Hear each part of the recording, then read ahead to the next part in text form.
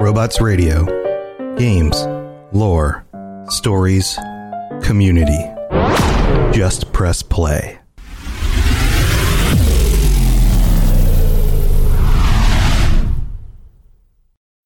When you need mealtime inspiration, it's worth shopping Kroger, where you'll find over 30,000 mouth-watering choices that excite your inner foodie. And no matter what tasty choice you make, you'll enjoy our everyday low prices, plus extra ways to save, like digital coupons worth over $600 each week. You can also save up to $1 off per gallon at the pump with fuel points. More savings and more inspiring flavors make shopping Kroger worth it every time. Kroger, fresh for everyone. Fuel restrictions apply. Another day is here, and you're ready for it. What to wear? Check. Breakfast, lunch, and dinner? Check. Planning for what's next and how to save for it? That's where Bank of America can help. For your financial to-dos, Bank of America has experts ready to help get you closer to your goals. Get started at one of our local financial centers or 24/7 in our mobile banking app. Find a location near you at bankofamerica.com/talktous. What would you like the power to do? Mobile banking requires downloading the app and is only available for select devices. Message and data rates may apply. Bank of America N.A., member FDIC.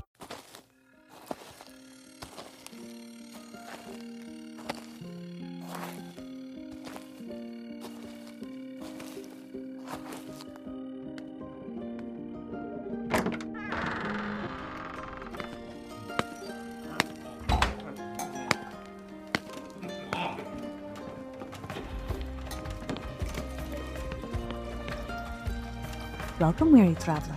Need a short rest? Oh, I see. They said you'd be showing up about now. Come on, through the portal. Best not keep the lore mistress and lore master waiting. You know how they get.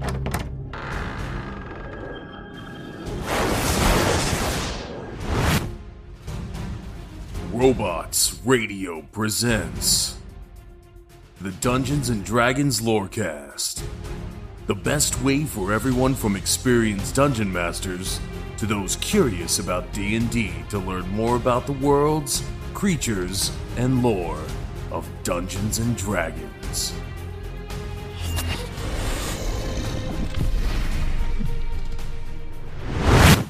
Hello and welcome to the Dungeons and Dragons Lorecast. My name is Sergio, and I am joined this week by a special guest co-host. I will let them do the honors of introducing themselves. Go right on ahead.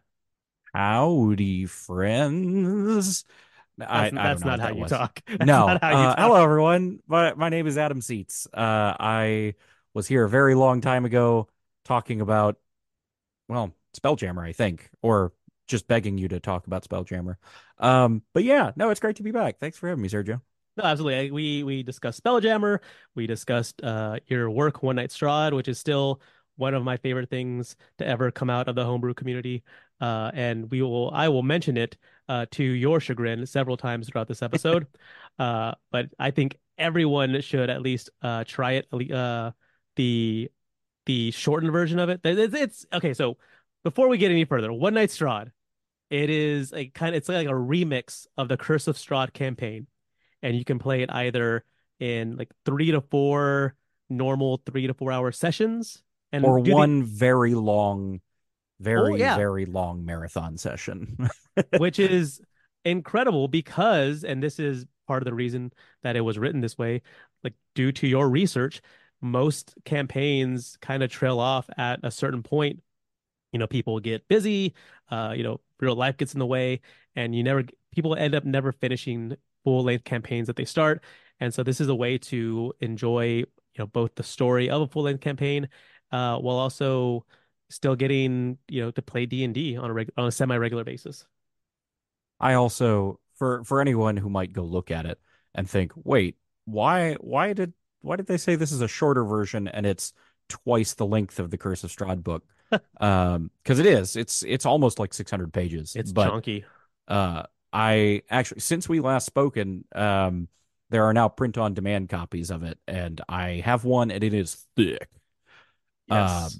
But the reason why it is so thick is there's all sorts of stuff for DMs, like a lot of like how we approached rebuilding encounters, tools that you can sort of take and use for your own stuff to keep it moving. So that you don't have to roll for every goblin in the horde of goblins when you have 3 characters, and you get one turn before everybody has to go home for the weekend. Like, um, yeah, there's a whole bunch of extra stuff, and we've got a whole bunch of like maps and things for it now. So if you buy it, well, I mean, you have to buy it through DM's Guild, but no matter what, you'll end up getting PDF copies of the book, and then you get the all the maps and virtual tabletop things. They're all the rage these days. So we will have a link in the show notes, obviously. But you definitely can buy it on DM's Guild. $18 for the PDF. You can also buy the print edition, which it's immaculately illustrated. The illustrations, the artwork is incredible. Like I said, I would be beside myself if I didn't bring it up, at least once during the episode. I'll probably bring it up a couple of times throughout, but it's very exciting to have you back on the show, because you know your stuff. You know your stuff. You know how D&D works. You know some lore, which I is know what very specific lore, which is unfortunately. well, it's which is why you're here for this episode, because we're talking some of that very specific lore. I reached out to you. I was like, what would you like to talk about? And you said, I really wanted to talk about spells above 10th level, specifically because I learned about all of this when I was researching things for Spelljammer things, and it becomes extremely relevant. But yeah, also just to answer the question, it's like, hey, wait a minute. How come I can only cast 9th level spells? I know they got them 10th level ones. And turns out the answer is strange and spooky. as befitting Dungeons and Dragons. So let's get right into it. Let's get into this high level magic talk. So the time is about -340 DR. The place is the Netherese Empire. Now, Netheril was a place of great power and especially of great magic. The two are very much intertwined with each other. Because of discoveries and innovations in magic, Netheril was unlike any empire the world had ever seen or would ever see again. I mean, this is the Egyptian civilization to us. This would be the Roman civilization to us. This is something that, to our modern sensibilities, is seems unbelievable, based on like the technology they had at the time, right? It's fun. I love that it is the trope of the like super advanced civilization super far in the past, and then the world has not completely regressed, but the world has lost access to all of this, and then people stumble across it, hidden in the ground or God knows where else, and then suddenly it's like, oh God, why is this ancient super weapon come back to life? Right, It's a good exactly. trope. No, it's a great trope. It's fantastic. So there was an archwizard by the name of Iolam, who was mostly responsible for much of Netheril's prosperity. He was the one who invented the flying city, although that was based on magic that was developed by someone else, who we will discuss in the further on in the show. But and these flying cities, these flying enclaves, made up much of the Netherese Empire, as well as inventing the Mythalar, which helped fuel the magic needed to sustain them. Now, a Mythalar is sort of like a giant crystal ball, about 150-foot big crystal ball, and it acted essentially as a source of raw magic. Like this is cold nuclear fusion in the time of Netheril, essentially. But I think. Oh, I'm sorry. Go ahead. no, go ahead. I say I think I mean a little bit of a spoiler here for Rime of the Frost Maiden, but like I think there are still even references to this, and perhaps ones you can even go visit if you try hard enough. In Rime of the Frost Maiden, and it's wild how that has like still carried through with as much of D&D has changed over the years. Certain big magic like Mythalars is I don't know, it's real neat to see it pop back up. Oh no, it's cool. And there is a lot to not be happy about in the on the corporate side of D&D and WotC and Hasbro.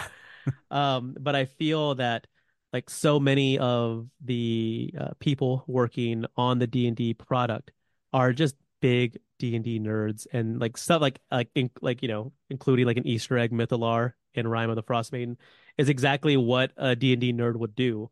And so it kind of pains me when I feel like they're like kind of stuck, between a rock and a hard place, like working on something they love so much, but also, having sort of being at the mercy of a faceless corporation. Is as though you were on some sort of flying city, and then all of a sudden the magic that keeps it aloft goes away. And that is what we call an allegory, dear listener.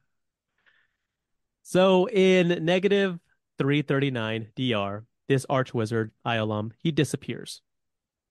Several of his friends, including Karsus, who becomes a major player in the next few years, believes that he has left Netheril because he depended heavily on the magic to maintain his life. He was apparently nearly 3,000 years old.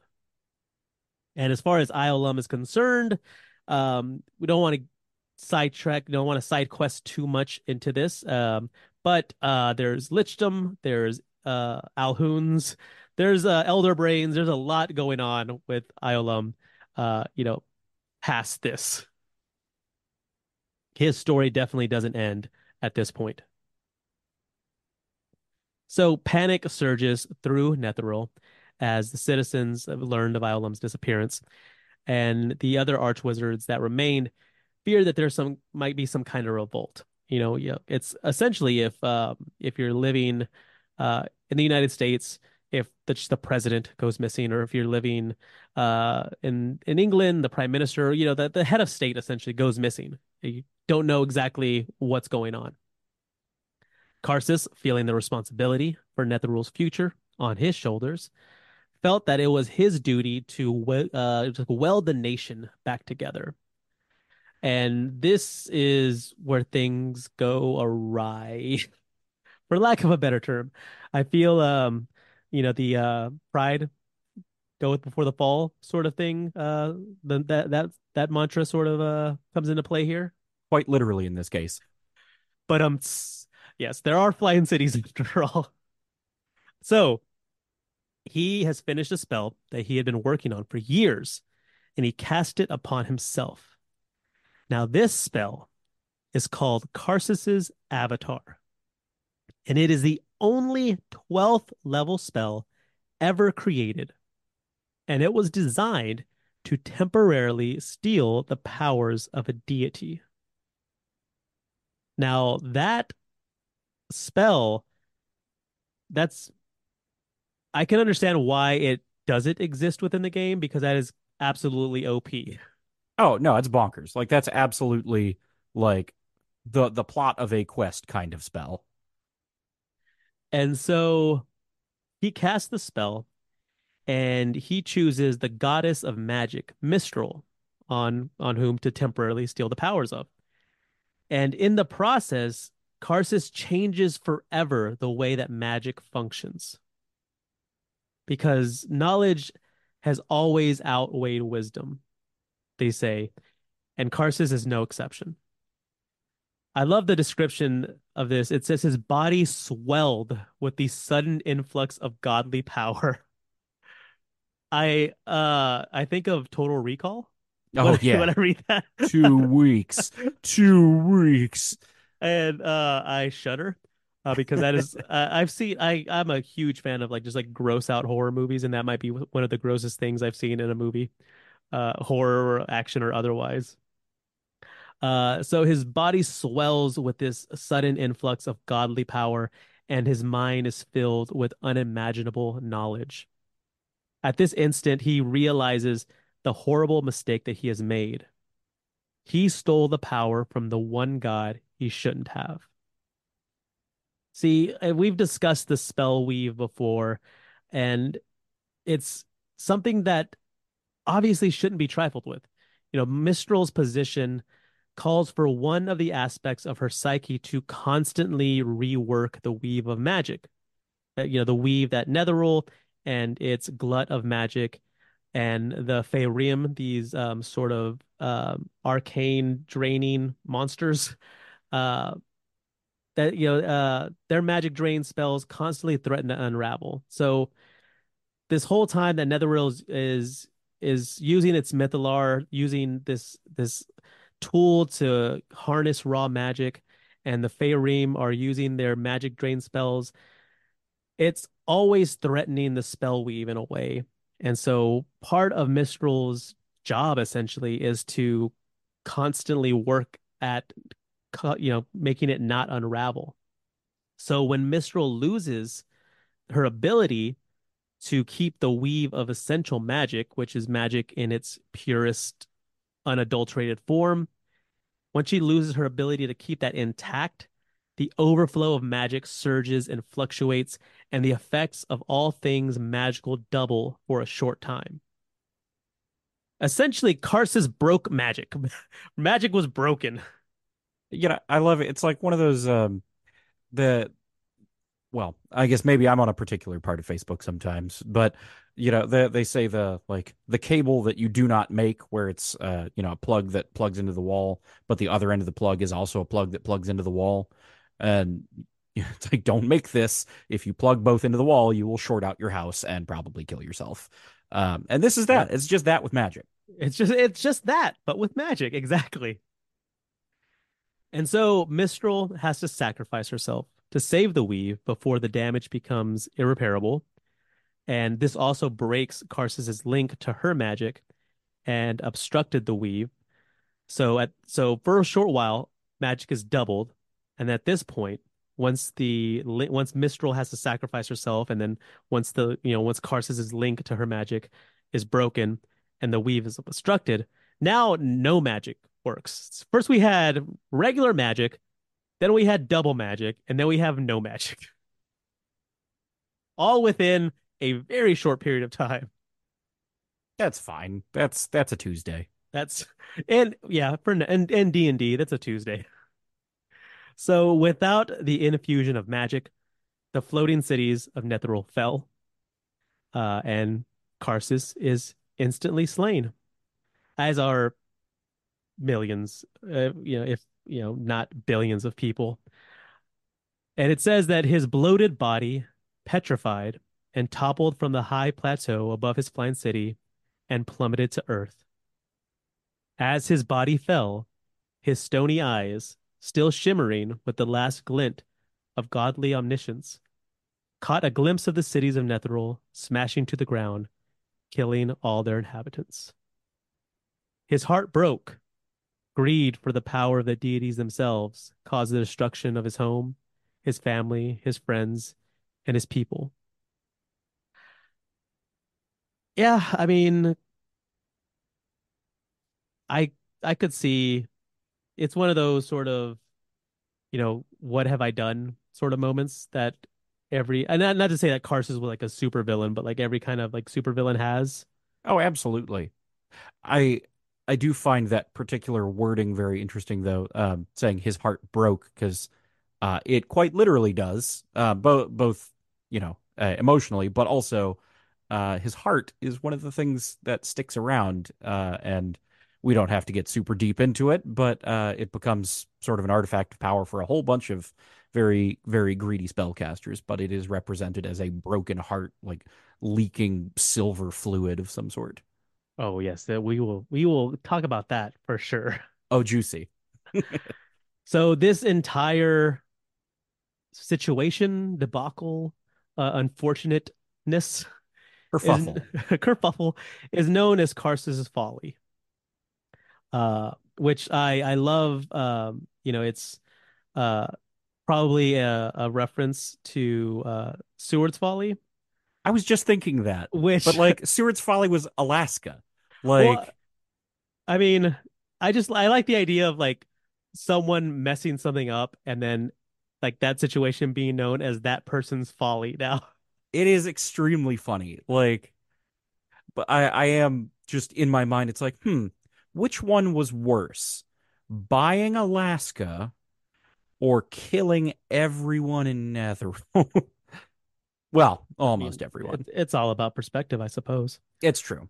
So when Mistral reincarnates herself, this time as Mistra, who you're probably more familiar with, She uses the form of a beautiful peasant girl, learning the basics of cantrip magic, but with the capacities for arch wizardry. And her first priority was to recreate the weave of magic. But this time, she made magic follow a few more rules. And one of those rules was no spell above 10th level would function. By the time that she was completed, she was able to save only three of Netherul's floating cities. The rest were utterly destroyed.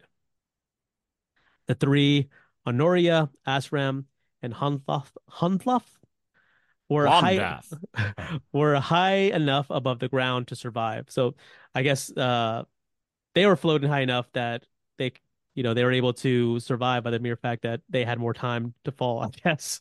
I've been to Disney World. I've ridden the Tower of Terror. I know how this works. It's fantastic. It's a great ride. The cities land safely. The survivors stumble away from them in shock. Priests and priestesses of the new goddess of magic were told the story of Karsus in dreams and vision when they prayed for spells. This was essentially Mistra's attempt to make sure that nothing like this ever happened again. I mean, you have someone, and what makes this all the worse is this wasn't necessarily done this wasn't done for personal gain. While Karsus might have been misguided in his attempt, he essentially did this to keep his society, his home intact. And so in that respect, I can somewhat understand where he's coming from. It's true. It's one of those things like again, I love me a good classic fantasy trope, but someone blinded literally by their own power, like crashing over that tipping point of knowing, yeah, I have the power to fix this problem to yeah, I'm going to fix this problem no matter what. And that just that brief moment, that fatal moment, it's I don't know. It is good. It just that's that stuff I like. That's that sweet sweet temptation of darkness. That's what I love. Oh, it's some of the juiciest lore. Love it so much. Like we were talking about the GIF just a few weeks ago. The pronouncement of two skies, there cannot be two skies, where that essentially fractured the Gith people between the Githyanki and the Githzerai. It's one of those like really tragic things in D&D lore, and and other sort of that have become tropes that that are come from other sorts of mythology and stories that really resonate with people and make my job a whole lot more fun, to be honest. That's true. And it's one of those things where like as obviously fantastical as it is, like a well-written allegory, a well-written cautionary tale, like you know, we can all look at that and go, okay, well, I'm never going to be in a situation where I can literally steal the power of the god of magic and, ascend to everything and take control. But, there might be some day when I do have a lot of power and I'm going to be tempted to do something with it. And it will end very badly. And, sometimes people look at these things and go, ha ha, pretty fun game, love game. And then, sometimes people take a couple seconds to think about it. Oh no, if I ever, I know personally, if I ever get the opportunity to temporarily steal the power of a god, I will think about Karsus. Karsus will cross my mind. Probably not. I'll probably do it. That's and end up bloated and stony-eyed and heartbroken, just like Karsus. They're for all we say, everybody deep at their core just wants to be Emperor Palpatine. Everybody just wants unlimited power. I mean, he gets to wear no, he doesn't have to wear pants. Everyone's at his beck and call. It's fantastic. He shoots lightning out of his fingers. What more could you want? Literally zero problems. I don't see why he's a bad character. Why is he bad? So this was Mistra's attempt to make sure nothing like this ever happens again. Yet Karsus is credited as being the only human to have ever achieved godhood through spellcasting, even if it was only for a fleeting moment. So some 10th level spells still do exist. because of Mistress Ban, which is what the banning of higher level spells is known as. Current day spellcasters no longer have access to true spells of 10th level or higher. Now, mechanically, and we'll talk about this in the second half of the show, access to epic magic comes via two different types of feats. You have improved spellcasting capacity, and you also have epic spellcasting. Now, the improved spellcasting capacity feat grants spell slots above ninth, theoretically without limit. And so before Mistress Ban, powerful mages could fill these spell slots either with true spells of 10th level or higher, or with ninth level spells or lower that are fortified by various meta magic feats. Now, after Mistress Ban, only the latter option remains available. So only ninth level spells or lower. And the epic spell casting feat allows the development and casting of epic spells because Mistress Ban doesn't actually apply to epic spells, even those that duplicate the effects of 10th level and higher spells developed before the fall of Netheril. So it's probably also important to note, if you haven't caught on to this one, that our lore today starts back in second edition, and these epic spellcasting things, that's all when third and 3.5 edition comes around, which we talk about more later. But there's a logical design progression of like why some of these things start to come back and how they interact in certain ways, and why, if you only know fifth edition, why it sounds like we're speaking Netherese to you. Right, exactly. If you are only familiar with fifth edition, the idea of a 10th level spell might seem like homebrew to you, but they do exist, and we can definitely talk about maybe how to incorporate some of that in fifth edition. So that's mechanically that's how player characters can cast 10th level spells. In terms of lore, why epic spells are sort of immune to the ban is because they did exist during the days of Netheril, but the Netherese largely abandoned their development after the discovery of the Nether Scrolls. So it kind of seems as if they operate on two sort of different wavelengths of the spell weave. You have these epic spells that have always existed, continue to exist, separate of the high level magic that the Netherese were developing and in using.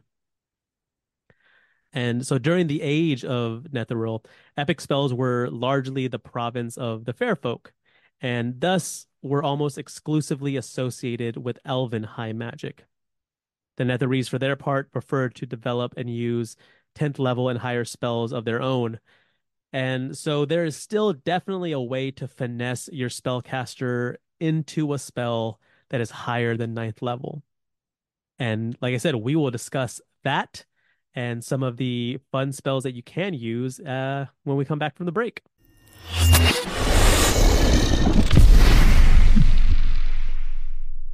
Welcome to the middle of the show where we do all of our weekly housekeeping stuff, like thanking all the listeners. Thank you so much for listening to the show. Thank you for supporting it. If you want to support the show in other ways beyond listening, you can follow us on all the social medias, engage with us there. You can join the Discord and join the conversation that we're having there. There's always a bunch of fun stuff going on, memes, character builds, campaign ideas, homebrew, campaign settings, a lot of stuff like that. We've been building and cultivating a really fun and awesome community over the past couple of years, and I couldn't be more proud and more humbled by it. It's awesome. It's exactly what I would want from doing this show. Also, we have a Patreon, so thank you so much to all the patrons over at patreon.com/D&D Lorecast. Over there, you can get ad-free early episodes. You can get all of the legacy episodes, over 60 episodes that Tom Robots and Stuart Watkinson did at the beginning of the show's life. You can also get bonus content bonus episode every single month, 2 Patron Plus installments. You can also get merchandise, free merch, free D&D Lorecast merch. You can also get invitations to both the patron roundtables and to the upcoming patron actual plays that will be releasing. That we've already recorded one. It's a lot of fun. It's so much. It's so cool being able to play D&D with the listeners is something that I always wanted to do and never thought maybe wouldn't be possible. But thanks to y'all, it's happening and it's so much fun. But yeah, you can go there. You can go to that website, go to the Patreon, and then see if there's anything there that tickles your fancy, and support the show that way if you not if you'd like.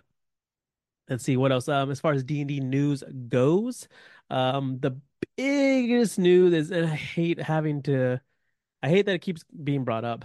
But there was an AI, it wasn't even a controversy. It was a fake controversy.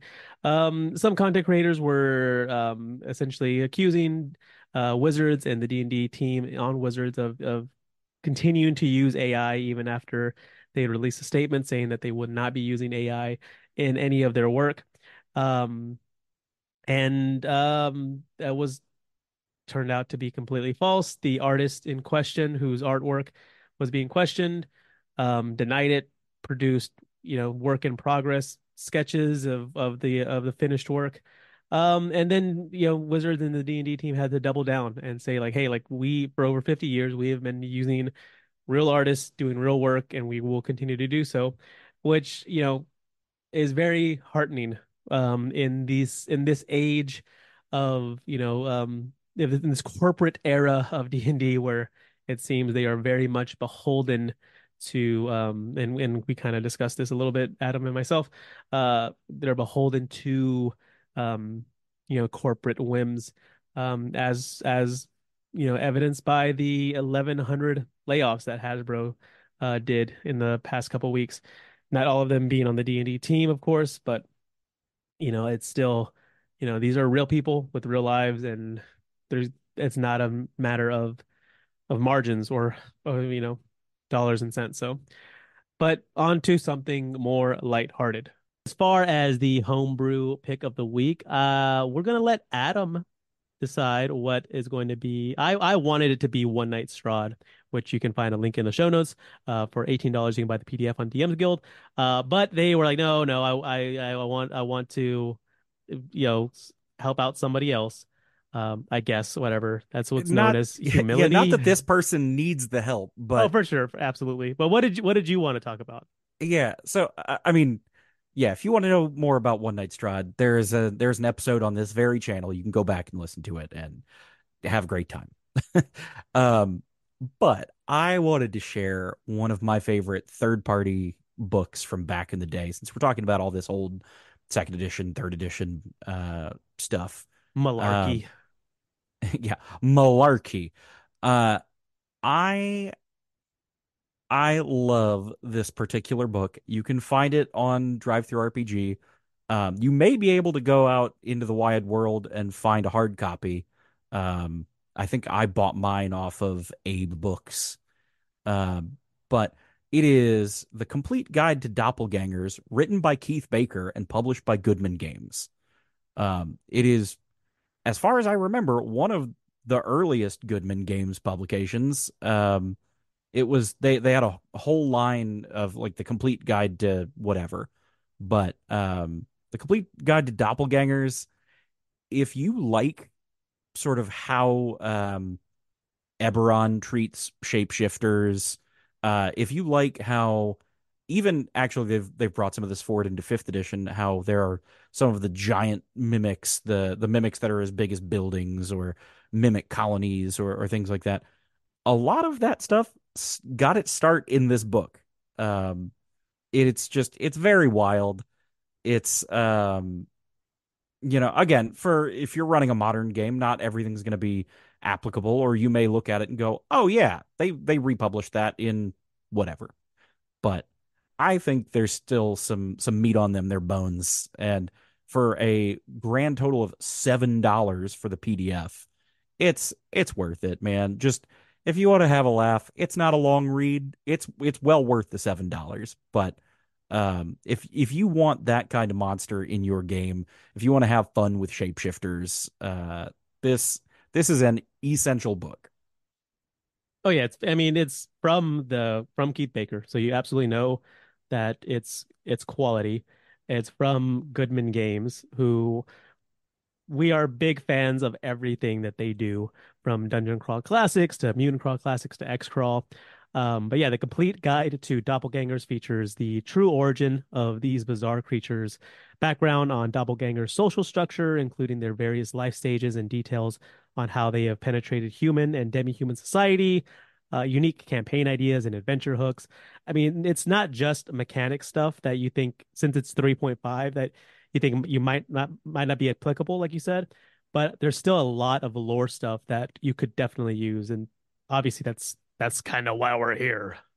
Yeah, it's worth a read, even if you've just got, $7 just burning a hole in your bank account. Just I would say it's worth it. Absolutely, yeah. And there's a link in the show notes as well as one to One Night Straw. That being said, let's jump back to the show.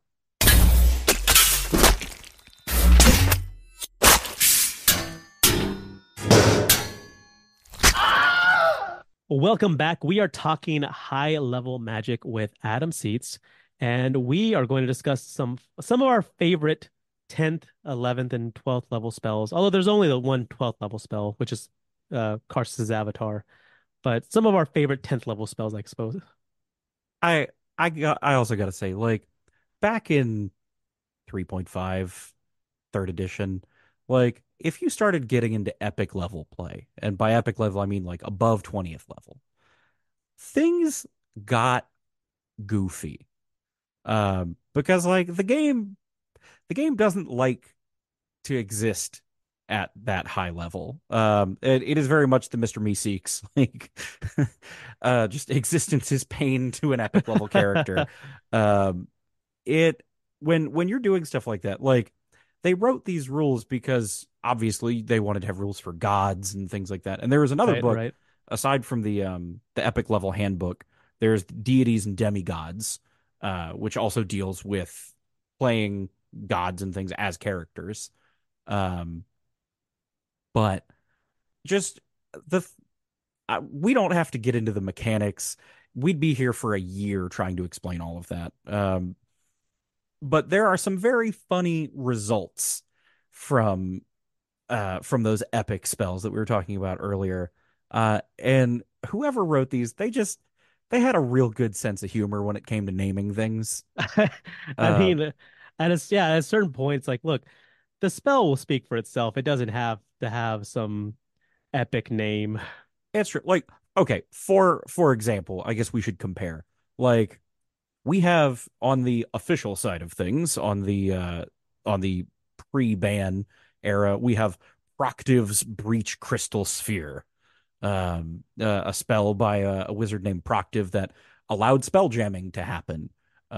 This was how people got out of the crystal spheres that they were in to go sail through wild space, or it could be used to close breaches so that you could protect your realm from invaders. Right. It's the method to enter, to exit these crystal spheres that these realms were encased in, you know, get into and out of wild space, and kind of follows the trope of naming the spell after the mage that created it. Sure. But then, like, on the epic side of things, you have Let Go of Me. Let go of me. Just let go of me. And And what does a mage who casts let go of me, what can the person being affected, what can they expect? okay. So again, without getting into the mechanics of how you cast or develop these spells, because that's too much. Um, it's a free action to cast. That means you don't burn your action, you don't burn your bonus action. It's just, oh no, you want to cast Let Go of Me? You do. Um, you target one creature or force grappling you, and you immediately make it take 20 d6 points of damage. There's no type to the damage. It's not even force damage, right? It is just untyped damage. You get 20 d6 damage to the face. And If you're grappled by a magical force like a Bigby's hand or anything like that, it just goes away. You just blow it up. You just say, "Nope, let go of me. I would prefer that you did not touch me now. Thank you."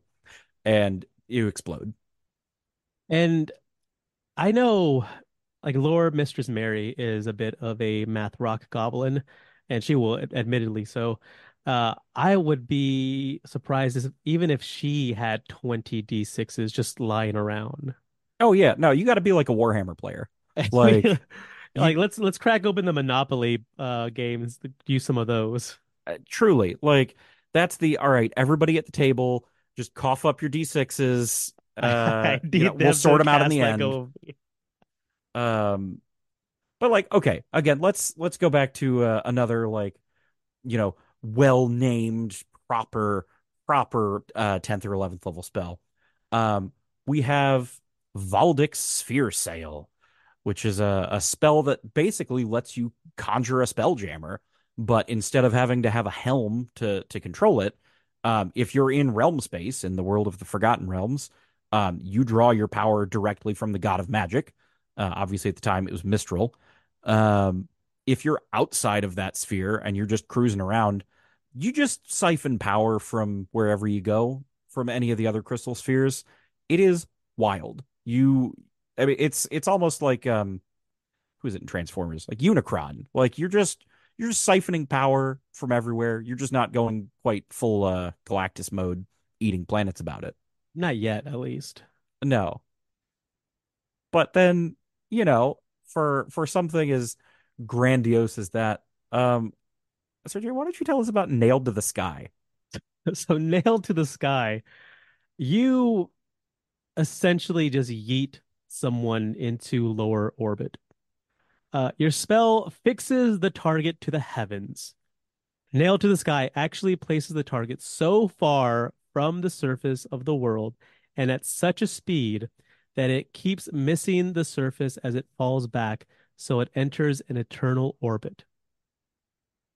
I mean, yeah, you are, and I Nailed to the Sky definitely has, um, feels like it's a Nine Inch Nails B-side. Yes. Like definitely like some maybe like it's definitely like some like German industrial like vibes going on to it.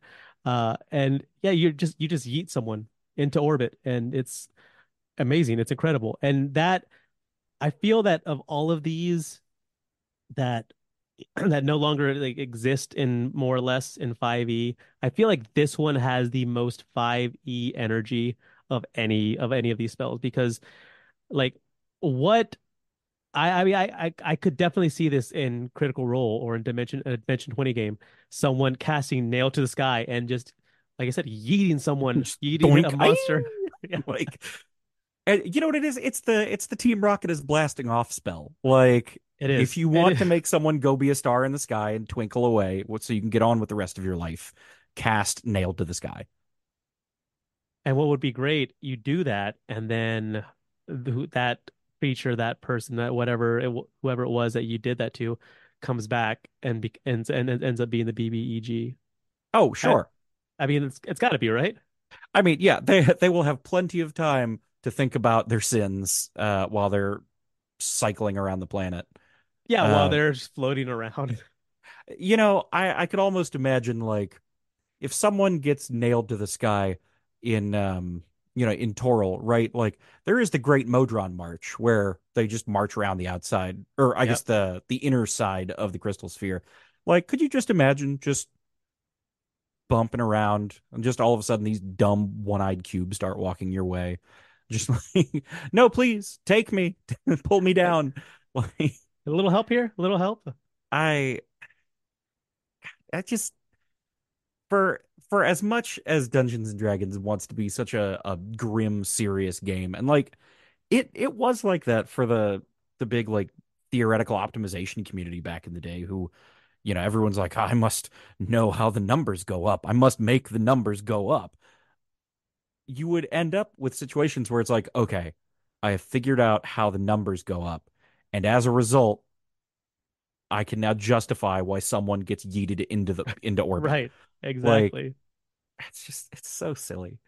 I What's like that meme, like, how every D&D campaign starts and it's a shot of the Fellowship of the Ring, and then how every D&D campaign ends up being and it's Monty Python and the Holy Grail. exactly.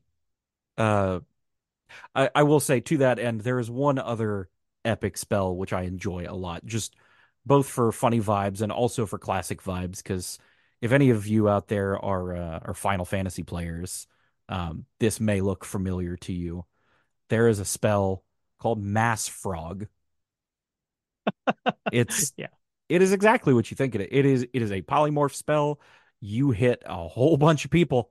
Uh, sorry, a 40-foot radius hemisphere. You turn all medium or smaller creatures in the area into frogs. They're still them, but they are frogs. Like, Yeah, yeah, they says that they retain their mental faculties, including personality, intelligence, wisdom, and charisma scores, level, class, all that. But they're frogs. it's just it's so it's just chef's kiss. Just like that's what I love about, like, I feel like the vibe difference, right, between these, like, the classic named epic level spells. Like, yes, they're solving a problem, but it's like solving a story problem, right? It's like the other spell that Proctive is known for is Proctive's Move Mountain, which we mentioned earlier about how Iolam was the person who sort of like made the flying cities. Proctive's Move Mountain was sort of the baseline in which he built on that, right? Right, the foundation of it. Right. And so it's like, okay, like, yeah, the thing that you're doing is truly an epic feat. Like, you are moving mountains. This is a wild thing spoken of in folklore. Like, you're out there opening portals out into space. You're out here doing all these things. Whereas the newer epic spells are like, yeah, I'm gonna solve a problem, but I'm Turning you gonna off. do it. Yeah, I'm gonna do it in as slapstick, goofy way as I can. Like, oh yeah, I guess I could cast the super poisoning raging fireball of FU, or I could just turn everyone into frogs. Just let's just send you into space. Let's turn Just you into a frog. yeah, yeah, why not both, right? Like, why not turn everyone into frogs and then just one by one, just yeet them directly into the sun? Like, I don't know. It's a very slapstick way to do this, and I know I never got a chance to play in epic levels in 3.5, but I remember very fondly looking through those books as a teenager and just chuckling, just laughing. It's so silly. I highly recommend, if you're out there and you need a little bit of inspiration for just an absolutely unhinged high level spellcaster, like, just go take a little peeky poo. Just go look and pick your favorite two and have those be the big signature spells of your big bad guy, because they're wild, man. I mean, even something that isn't sort of like goofy, but Hellball. I mean, the name itself, like I said, like there's no sort of evocative, like poetic name to it. It's a spell that deals 10d6 points of acid damage, 10d6 points of fire damage, 10d6 points of electricity damage, and 10d6 points of sonic damage to all characters within a 300-foot range, and or 40-foot radius. I'm sorry.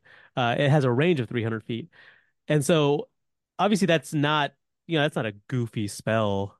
You're hitting them with 40d6 points of different types of damage. But the name itself, Hellball, like what do we call that? We call that Hellball. Why You know not? what? At this point, why not? Right? Why not? Like But yeah, that. these spells are fantastic in many different ways. I don't know if you ever watched uh like Slayers or Record of Lodoss War, the animes from the 90s, Hmm. but like they are based on games that came from second edition D&D making its way to Japan.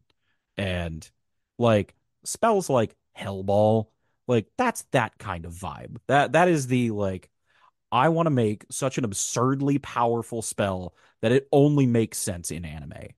Like Right. This is an anime spell for sure. it's oh god, I love that stuff. And so it says you point your finger and determine the range, both distance and height, at which the hellball is to detonate.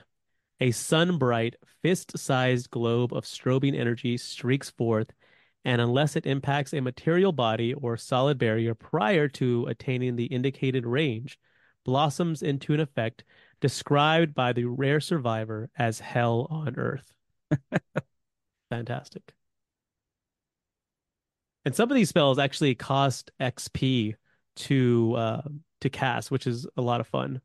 Oh yeah, and that was, I mean, yeah, that was a big thing of actually a lot of earlier editions where certain magic items and things would cost experience points to make them. But the real fun thing too, I mean, not that that's not also fun, but the juicy thing, the people that really had people doing the optimization about was a lot of these spells because of the way you would have to build them.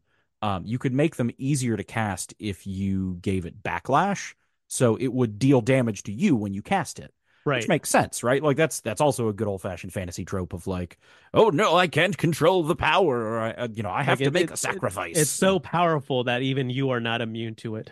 Yeah, I mean, even up into modern day with Thanos and the Infinity Gauntlet, right? Like, some Right. spells have a cost to be paid. Uh, but if you're doing all sorts of wild damage mitigation optimization, you're over there playing wizard ball. It's like, yes, how can I make sure that my wizard doesn't take damage, or how can I shunt this damage off onto another bad guy? Well, it was goofy times. It was a different time. And I feel like I said, with the whole vibe that 5e has now, I think like these kinds of spells are tailor-made for fifth edition. It's true. I what I like is, and I haven't looked at the most recent updated list, but when fifth edition had first come out, and I think after Rime of the Frostmaiden had come out too, there were a number of boons that you could be bestowed, like from the Dungeon Master's Guide or from wherever. Um, and these boons are very similar to sort of what epic level feats and things like that were like in 3.5. Yeah, on the 5th edition Dungeon Master's Guide, page 230, um you might decide to grant one of the following rewards to a 20th level character instead of awarding an epic boon. You could give somebody an ability score improvement. You could give them a new feat, or you could give them something like, oh, the demonic boon of the Garistro, where if you make a pact with a Garistro, you just don't get lost. Like you can't get lost. You are immune to being lost. Yeah, and I feel like that's sort of not one for one for a 10th level spell, but I mean they're the mechanics are sort of there for something that is more than the magic that is contained within the books right now. That's true. Or like here in Mordenkainen's Tome of Foes, you can get a boon from the Cult of Geryon where you let's see, yeah, if you're a cult leader, you can gain indomitable strength, which is effectively like not quite a legendary action, but like a rechargeable ability like a lot of monster characters or monster entries have, where you can have indomitable strength, which recharges on a 5 or 6, and then as a reaction when you take damage, you can roll a d10 and subtract the damage from it. Like, and I think if you were to try and bring epic spells or epic boons or things like that into fifth edition, I think making them function like legendary actions or legendary resistances or things like that. I think that's the way to go. Right, right. I think you might be Like, right. which, I think 5e sort of kind of falls apart at a certain level, like around tier 4. yeah, And so I think hopefully they address that in the revised 2024 editions that they're working on. They did mention that the Vecna adventure they're working on is a level 20 campaign. You know, So I oh, I wonder, I just wonder, because the last time, I mean, I would be fine with them for doing it, but of course, the last time they brought Vecna into things, that was how they changed the edition, right? right. You may remember Die Vecna Die, or The Vecna The for all of our German fans, um, where, that was, That is a deep Simpsons cut, and I appreciate it. you're welcome. Um, but yeah, like it's the thing where like at the end of the adventure, spoilers, it changes from second edition to third edition, and that's Right. the excuse is that like, yep, Why are you things different? Why are things different? yeah, Vecna did some shit, you did some shit, and congratulations. The world is different now. Right. And I'm down with that. Like if they want to make a 20th level adventure where you go punch Vecna in the face and that's how they want to justify updating the rules. I do kind of want to go punch Vecna in the face. Who doesn't? Who would in this day and age of wanting to punch Vecna in the face? We can't just let Matt Mercer and the crew do it. Like, Exactly. If it's good enough for Matt Mercer, it's good enough for you, dear listener. exactly. The last epic level spell that I want to talk about is Iolam's longevity. So Iolam obviously is the guy who like kind of made Netheril what it was, more or less, and his disappearance was sort of the catalyst of its downfall. And this was uh it was rumored that he was using magic to prolong his life. He was apparently 3,000 years old.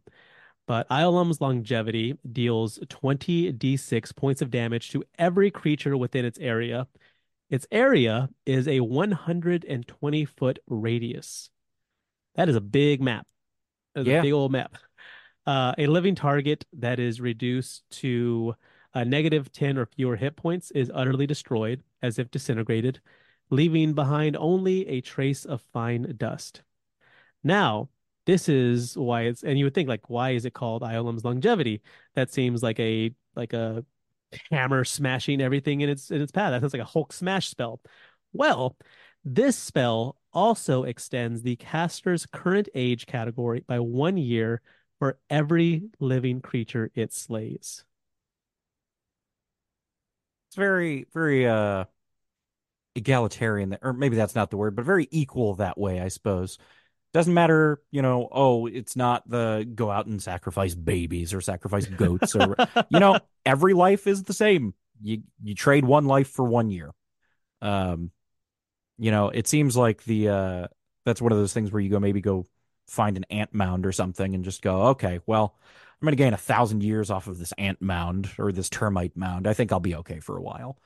I Um, mean, it does say like a living target. Doesn't necessarily it does say it has to be human or demi-human or anything like that. that's what I'm saying, man. Those things got one hit point at best. Like,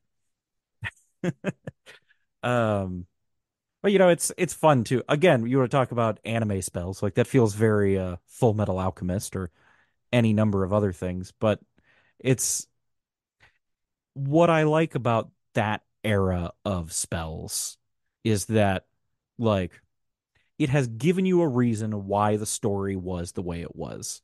Like the story touched on the fact that he was unnaturally long lived and that he disappeared and nobody knows why. And you know what? Sometimes you got to know why. Sometimes you just have to know. But of course, that thirst for knowledge is sort of what got us here in the first place, isn't it? Exactly, exactly. And like I said, the lore is there as far as Ilum and what happened to him. And perhaps we'll touch on that in another episode. But like I said, it has to do with liches and alhoons and elder brains and all those disgusting things that I love so much. Well, thank you so much for joining us, Adam. It was always a treat. I hope to have you on again soon. I would absolutely love it. It's going to be a new year soon. Actually, well, oh man, now that I've said that, I don't know when you're publishing this. So maybe Oh, it's already January by the oh time no, people are this listening. is this week. This Oh, oh, yeah. good. Oh, well, yeah, in that case, happy end of year various and sundry holidays to everyone. go buy everyone you know a copy of the Complete Guide to Doppelgangers And One Night Strahd. if you want to. I would appreciate it, but like you don't have to. You should. It'll make your life better. At the very least, and here's I have way too many tabletop role-playing game books, like more than any normal or sane person should have. I haven't read probably more than 30% of them, but from in completion. But what I have read, like it's inspiration for my games, for homebrew campaigns, for my DM style, for even official adventures that I run. Like they'll be like, okay, I don't like that aspect of this, so I'll change it into something I read in this other adventure. And so the more you read, the more content you ingest, the better you are as a tabletop player, the DM player, whatever it is, and that extends beyond D&D. Like just read as much tabletop stuff as you can. It'll Absolutely. it'll make you better, I promise. Yeah, you know what? Can I can I plug some people that are not me and are not necessarily related to me, but like Absolutely. I just there are and I'll give you links for all these too. So anybody listening to this, you'll have ways to get to it. But um recently PAX Unplug happened. I got to go and I spent more money than was reasonable picking up a lot of things. But the reason I did it, aside from the fact that, supporting indie developers is always good, like there were a number of things that I picked up for research purposes to get an idea of the vibe of like things that you can do to make your other games better. And so like we had been talking about the old school essentials off mic, but like the old school essentials guys, they're out there like doing like second edition, first edition compatible things. They have their own rule book, obviously, but like it's interesting to look at those as new adventures that are written for a game that is 40, 50 years old now. Right. Like to go look and see like, okay, we've had the benefit of several decades of design philosophy changes. Like, how do we take those old rules and use modern sensibility? And like, what does that mean for other editions? Like, and by the same token, there's a big old school renaissance of just taking modern stuff and being able to retrofit it for older things that are less about having a predetermined narrative, but more of a collaborative storytelling experience. Right. There is a publishing company called Plus One EXP. They put out a lot, like a lot. They have a fantasy game called Down We Go, which you can take D&D things and retrofit it to that, which I think is really neat. But it also like the way that they boil things down because it's very rules light. Like it really makes you think about like, okay, what makes a character a character? What makes a monster a monster? What makes a challenge a challenge? Like, how do you boil that down to a couple of words and then make that interesting and have the table engaged and like using the tools that they have in their mind, not necessarily what's on their character sheets. I don't know. It invites a lot of like we always talk about like, oh man, I really love it when so and so came up with this really cool idea and the DM like rule of cooled it and it shouldn't have worked based on the rules, but like everybody had a really good time. Like That's encouraging people to do that, yeah, man. that's the whole point, right? Like I understand why people love having rules to explicitly say things like, okay, now I know how to cast Let Me Go or let go of me and deal Right. 20 damage to or 20d6 damage to everything. Like I get it.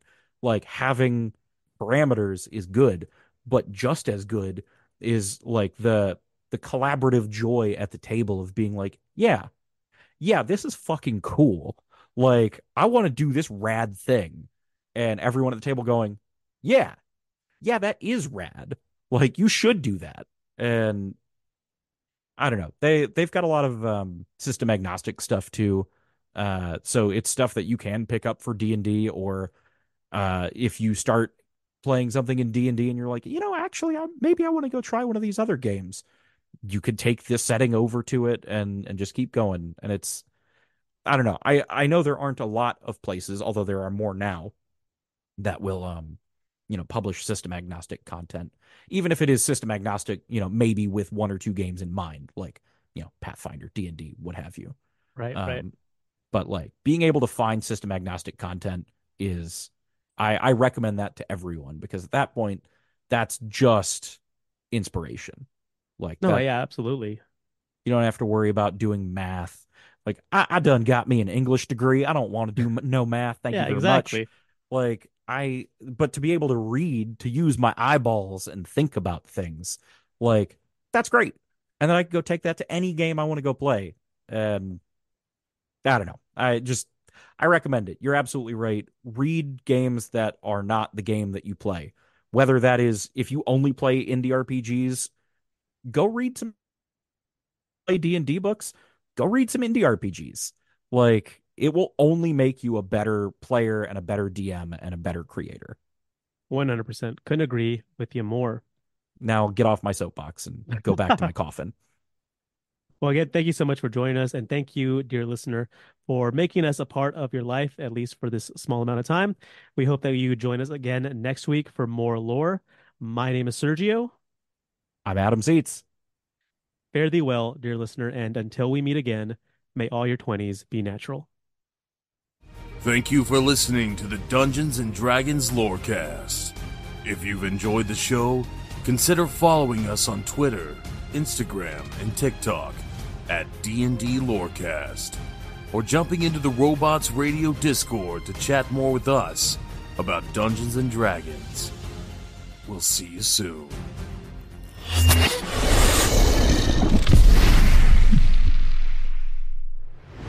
You've been listening to a Robots Radio podcast. Smart shows for interesting people. Check out all the shows at robotsradio.net.